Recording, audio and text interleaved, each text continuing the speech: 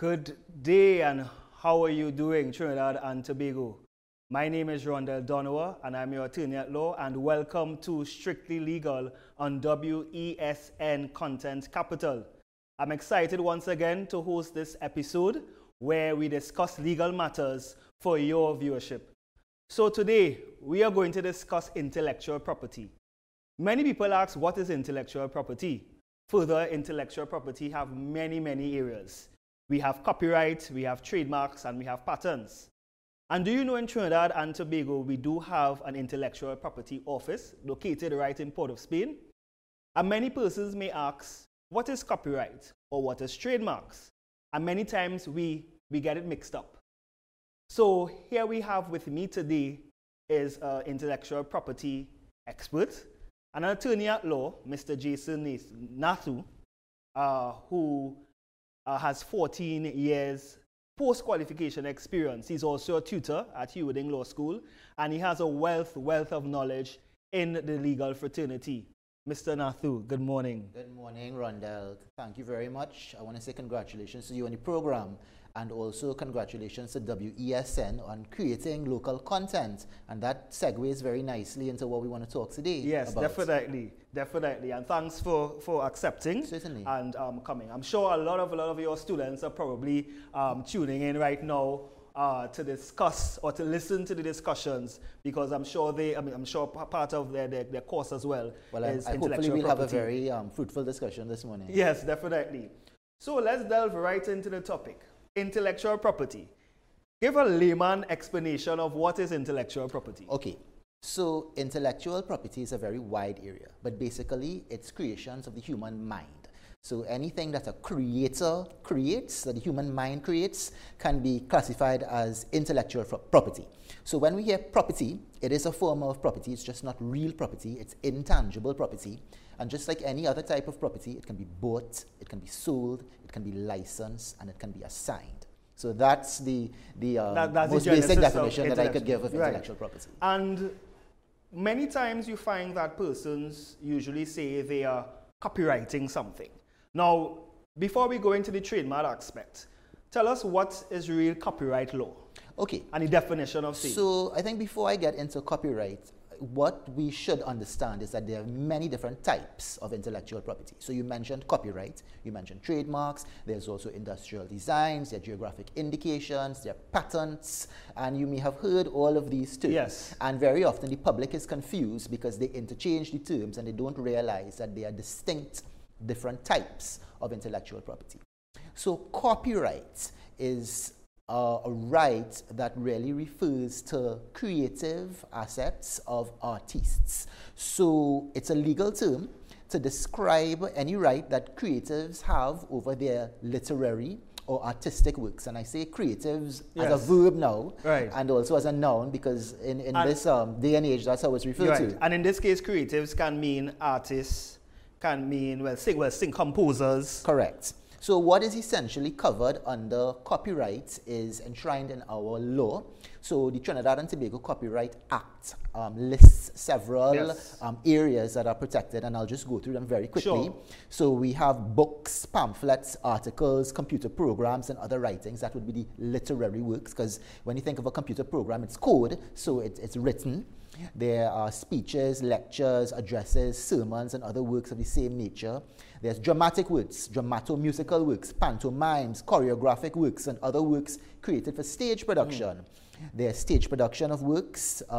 There's also musical works, either with or without spoken words.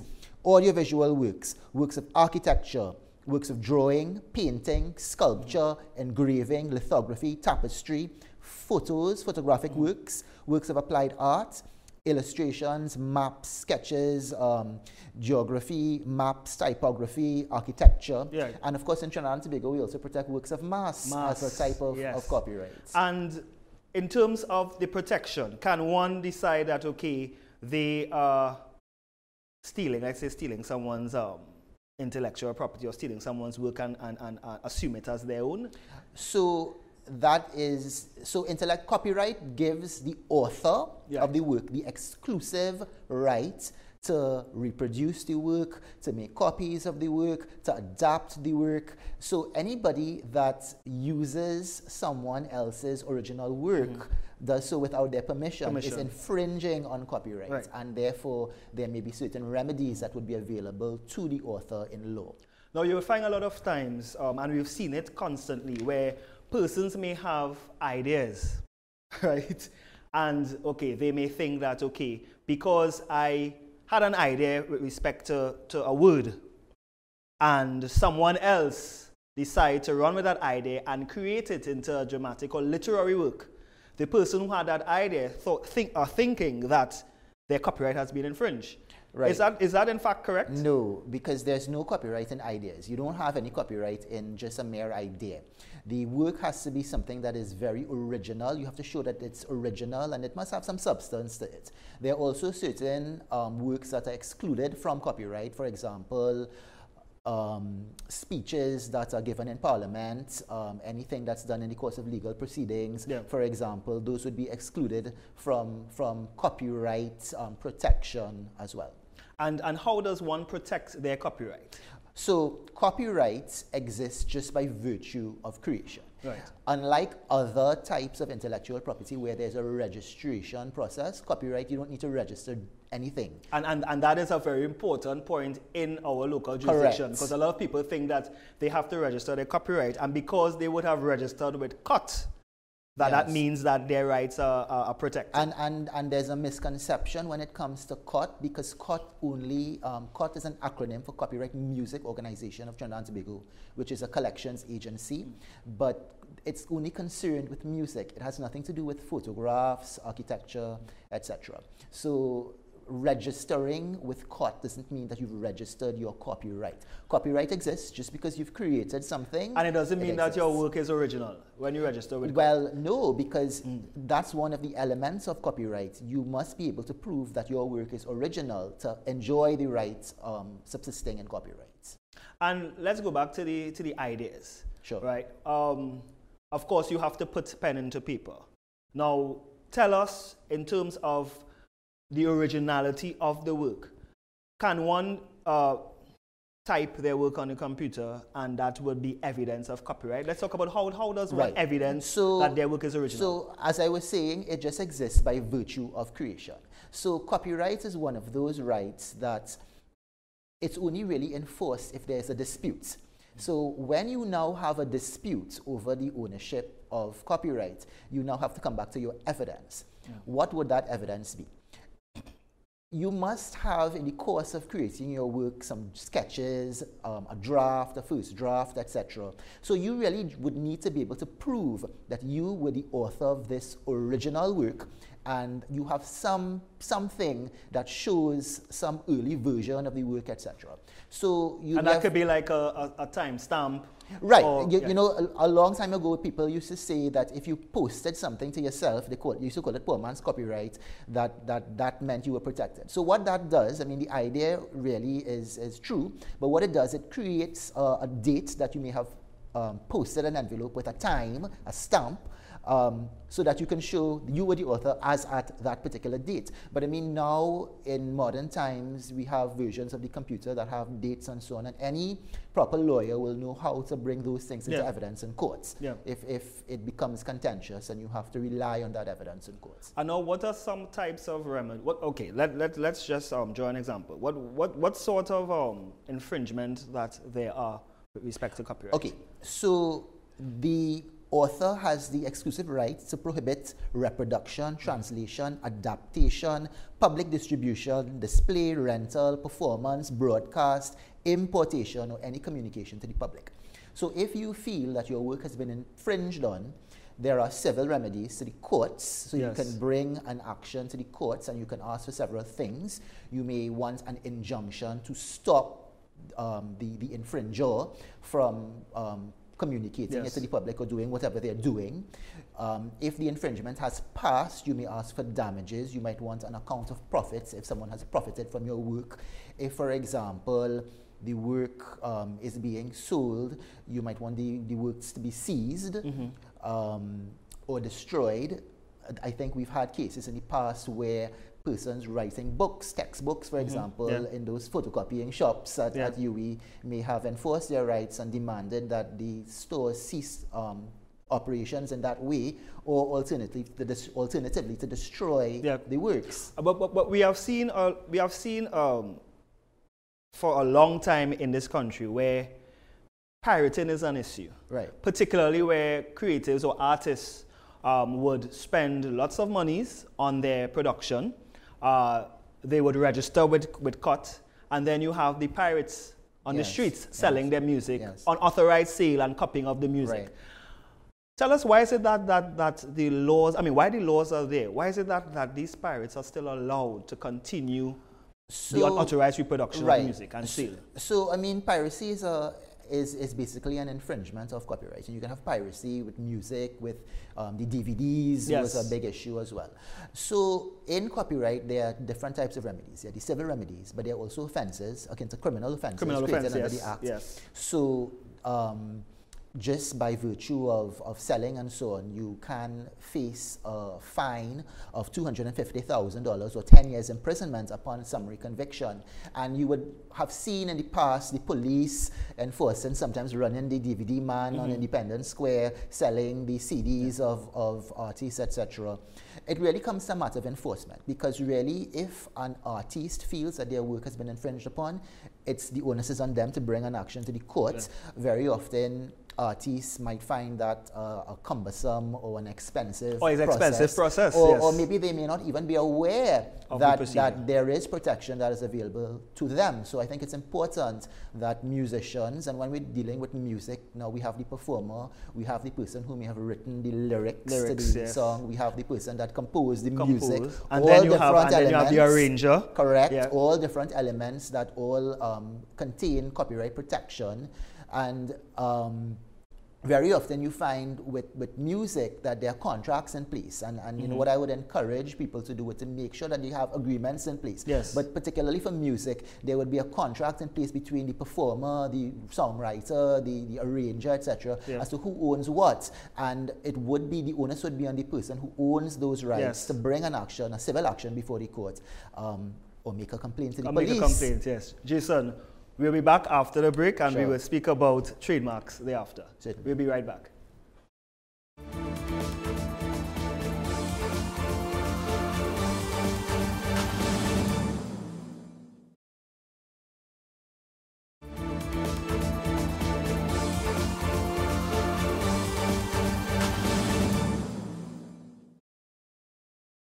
And welcome back.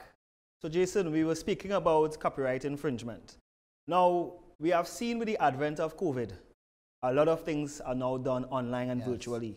And there have been a lot of discussions, particularly with respect to the education system, whereby teachers are uploading and sharing textbooks online without the proper licenses. Correct. Can you just explain to me exactly why is that, and how can one protect their work virtually? Sure. So with copyright, there are certain exceptions where someone may be able to use a copyrighted work. So an example of an exception is a single recording for personal use. Another exception is for educational purposes. Now, it's okay if you are sharing an excerpt maybe of a textbook in a class, and that class can be online or it can be a physical class. But it's a different matter entirely if you're sharing an entire textbook. You can't do that. If you're just using a little piece to illustrate a point in your teaching, that's fine. That's part of the exception, just because you're disseminating information in a controlled classroom environment.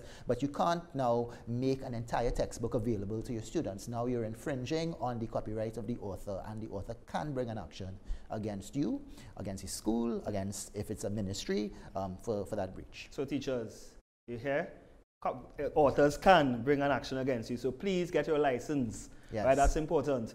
So let's discuss trademarks. Sure. Quickly, what is a trademark? Okay, so a trademark refers to basically a brand or a logo. So what it is, it's a sign that is capable of distinguishing your product or service from that of somebody else's product or service. Right. And that's the basic definition of trademarks. And of course, we have various types of trademarks.